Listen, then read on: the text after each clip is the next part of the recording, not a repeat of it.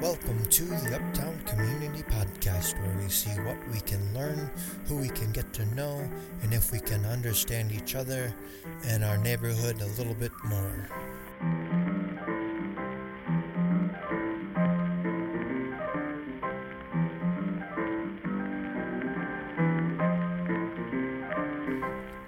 We thank the early friends of the Uptown Community Podcast, Papa Ray's and the Uptown Lounge.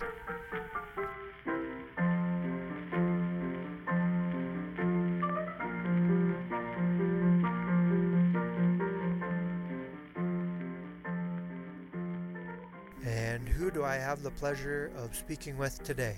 Hi, Ben. I'm Ed Feldmanis. Ed, it's nice to see you. I've seen you here before. We're at the Preston Bradley Center. Let's talk more about where you are living now. You're living in Uptown? I am. I live in an intentional community called the Greenrise Community. It's a part of the Institute of Cultural Affairs, and the Institute is located at Lawrence and Sheridan in Uptown Chicago. Yeah, that's the southwest corner. Right. It's an 8-story, white-clad building. Yeah. Right on the corner. It has more ornate kind of decorative things. Part of Art Deco, I think. Is it Art Deco? It's a part of the Chicago landmark buildings, and on top of the roof there are 485 solar cells. Wow. Okay. Yeah. So, very impressive environmental community. There are kind of a co-op, or is there a difference? There is a difference. For example, we would say we have a co-op cook, but we are an intentional program of the Institute of Cultural Affairs, which is a little bit different. Okay, and the Institute of Cultural Affairs today has more environmental justice around that, would you say? Yes. The Institute is concerned with the underlying factors in what creates human community, and they have recently facilitated a lot of groups coming together that are interested in green living. The building itself is called a living laboratory, and on the back burners are blueprints of how this building will be restored and how it will be innovated into a place where it has zero emissions. It will be a demonstration project, and pretty soon the first phase of the project, I understand, will be kicked off. Oh, wow. Okay. Yeah, so that's a very cool building in Uptown, and you are a cool person in Chicago, or in Uptown. And then we also know each other at the church. Let's talk about more of your roles, the different parts of who you are. What kind of things do you do? Well, I'm semi-retired. I was a talk therapist, what people would call a psychotherapist. I've written a book for couples called After the Wedding Cake, which took 7 years to write, and I'm a member of People's Church where I'm on the board. I've lived in this community this time for over 20 years, and this is the 4th time that I've lived in Chicago. Okay. All right. You're not from Chicago? No. Originally I was born in Europe but raised in Kentucky. So right. Chicago is a second hometown for me. Okay. And you had a pretty big, you're involved in the ICA, the Institute of Cultural Affairs, the the building that you live in, that was an organization that was founded. When was that founded? I'm going to say the Institute was founded in 1971. Its sister institute, called the Ecumenical Institute, however, was founded in 1963. It was a sister to the Ecumenical Institute in Europe. Okay. But all right. So that was founded in the 70s, Mm-hmm. and then I know that you were you there from day one? When did you start there? I started in 1970. I In 1971 I moved from Cleveland, Ohio, to the west side of Chicago, living in what was then called and still is called the Fifth City community. It's near Bethany Hospital. And then eventually we moved to Uptown. Uh, During that period that I was with the Institute, I was in a project in Taiwan, but I also did development work in Japan. I have lived with and worked with the Institute in Cleveland, Chicago, Memphis, Houston, Fukushima, Japan. Okay.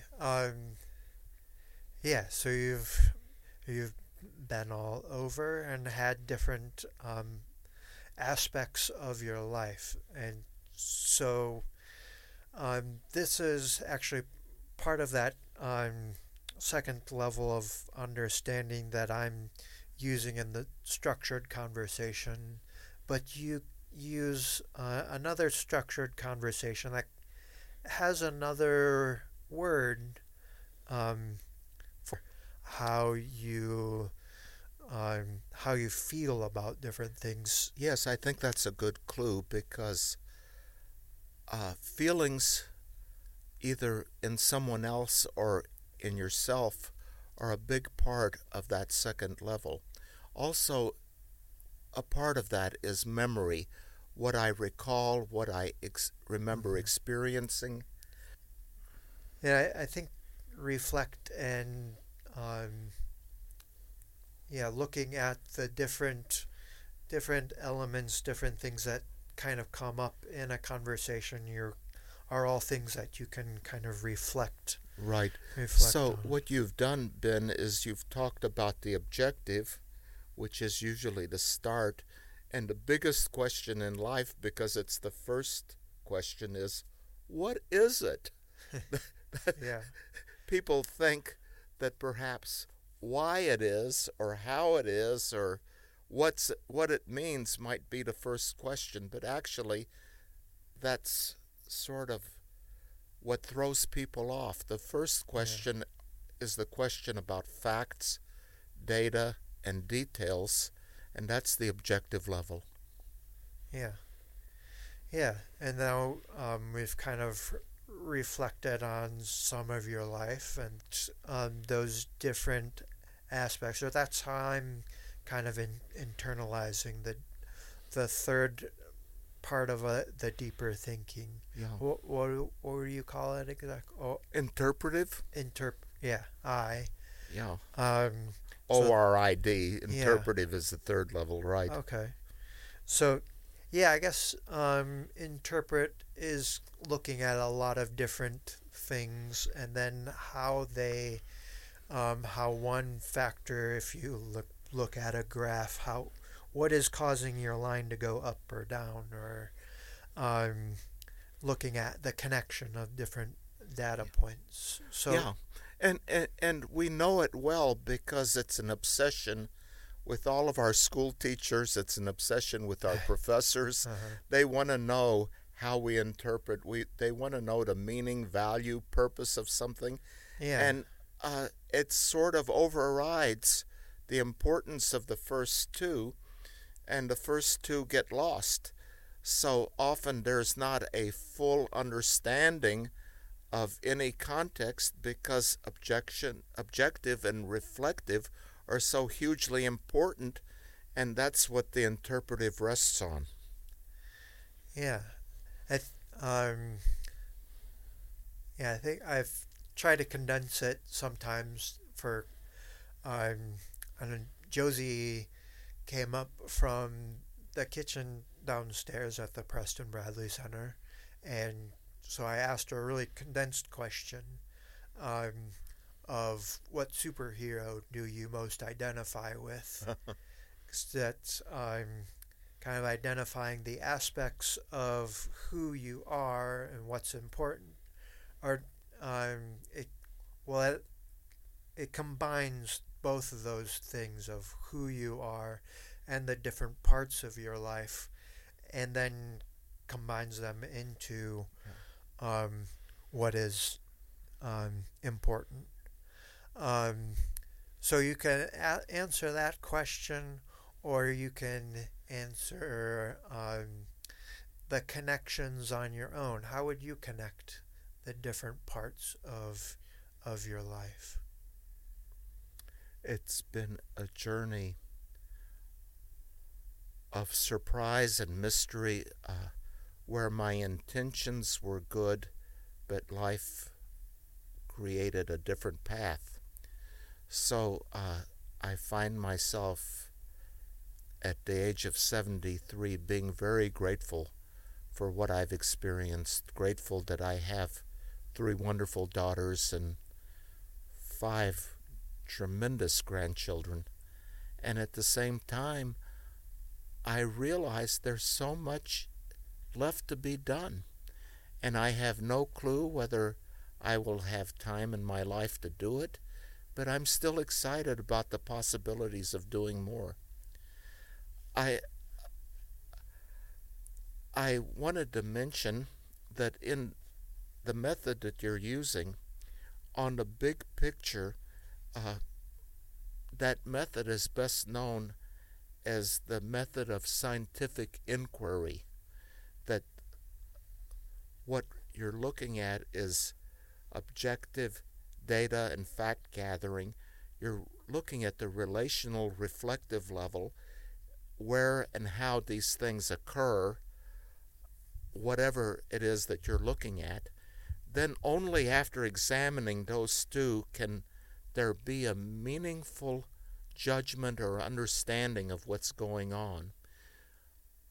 And then there's, where does it leave us? The conclusion, that's called decisional. Uh, Without those steps, the scientific method would also not be possible. So we grabbed the method of Orid right from the very heart of science and turned it into a conversational method, turned it into a planning method, turned it into an experiential journey.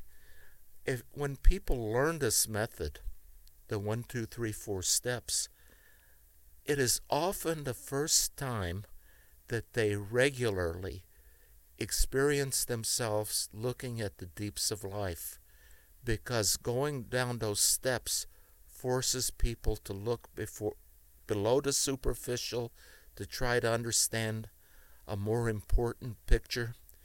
And it may be, for many people, the first time that they regularly understand their own authenticity.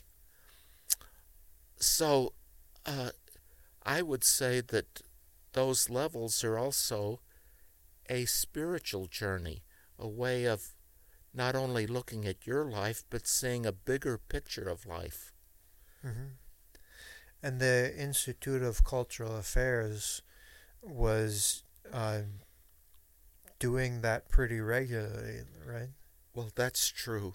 And actually, the idea and the approach was founded by its sister institute, the Ecumenical Institute of the United States. The idea was first born at Southern Methodist University in Texas, where a professor named Joe Matthews helped formulate it, because he wanted a way for students to have a fuller expression and a fuller understanding of what was going on. And he succeeded in creating that method as a dialogue with art, as a way of looking at movies, as a way of looking at events. And now that method is used everywhere else in the world on all of the continents. So that kind of gets at the fourth aspect. Um, what is the D in or Decision, decision? decisional. Yeah, Yeah. but it is kind of getting back into the reality and practical ideas of moving forward. Um, that you're using ORID. You've used it since you've been at the Institute of Cultural Affairs, but you're and you've used it for your book. We've talked about that before, um, and you continue to use it. Do you see it? Do you see it around you? Do you see other people using it? I guess I'm using it, but I do. And the interesting thing is that there are people who have never been formally trained in it, but have acute, sharp minds with fast mental processes, and they automatically use that method. It's like being a holistic method. People who are thinkers fall into it automatically. And I think that's probably the background to how the method of scientific inquiry was created. Uh, it seems to be the kind of pattern that human beings understand when they're logically working, when they're doing critical thinking, when they're examining different parts of life. do you see other places that you wish ORID would be used more? Yeah, I think the classroom teachers, generally speaking, often miss the boat because in their curriculum, as they look at books and the questions that are formulated for teachers, sometimes the thought process goes more to the interpretive, the meaning, purposeful level, and the first two levels are often missed. So putting the first two levels back would give kids at school a context out of which to work. And that being said, probably the understanding of context, the using of context, the expressing of context probably is the most important idea in communication. Would that fall in the third level though? It would use all of the levels, Ben. Yeah. Okay. All of the levels would be involved Right. Okay. because that's what undergirds context.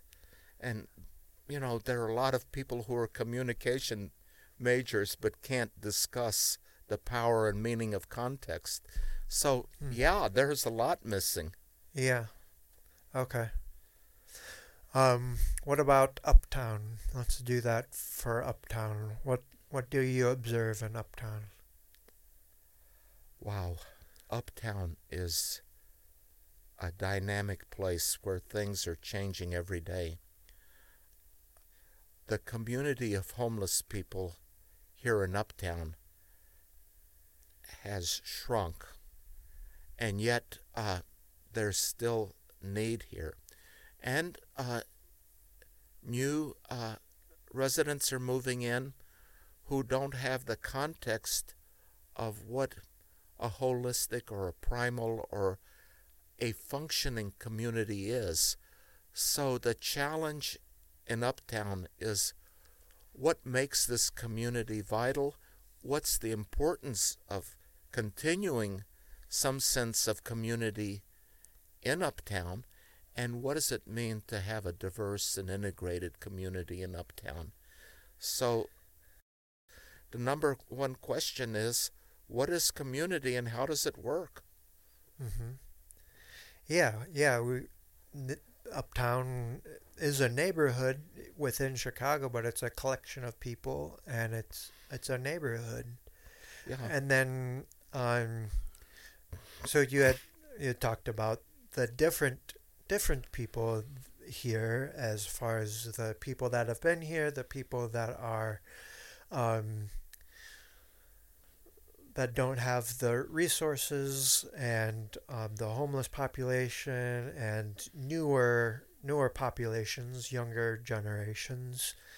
But then the connections that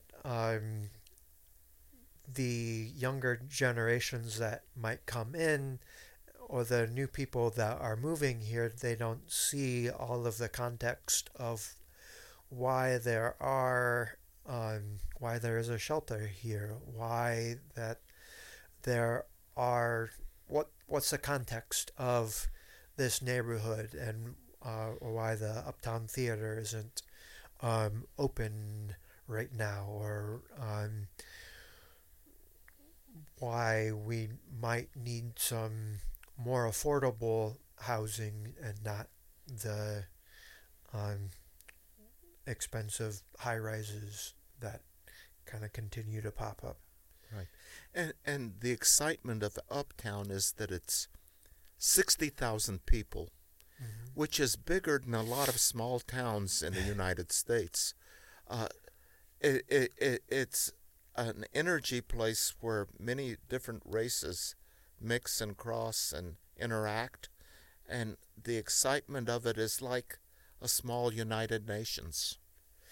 Yeah, so there's a lot of connections that we can kind of put together for our third level. What would be the fourth level? It is um, not necessarily looking into the future, although it can be sometimes, but more practical ideas. Um, and I think we've been talking about community and the ideas of connecting the different elements within Uptown, and how those can influence um, how we can move forward, and how we can build a community to grow, um, and embrace the potential of the community. Uh, so I think Uptown has a potential. Oh, yeah, it does. Uh, it is struggling with the rest of Chicago as to what it means to have people from all economic levels to live in one community. It has great resources. The lake is a magnet, a draw for people, and so Uptown sits just west of the lake and orients itself often to the lake, which is an unbelievably great resource here in Chicago and Uptown. So there's a lot to be said about the future. Yeah, yeah. What do you think about the environmental impacts that we're looking at, with the lake is rising, eroding some of the beach, and um, yeah. So there's challenges in the There are future. challenges that invite action now, Yeah, and the little things we as individuals can do are important, and the things that we can do together, whether it's at the community level or whether it's with political will to change what's going on, are all important. We are being called to dedicate ourselves to building the earth so it's sustainable for the next generations. And yet, we know that the fight against pollution is such a huge fight that we don't know when we will get all of that in hand. Uh, it's a crisis now, and it will be a continuing challenge to all of us. yeah. There's a lot of important things to consider. And I think the discussions to be had are important. And so I want to recognize you as an important person. And thank you for joining us today on the Uptown Community Podcast. Ben, it's been a pleasure.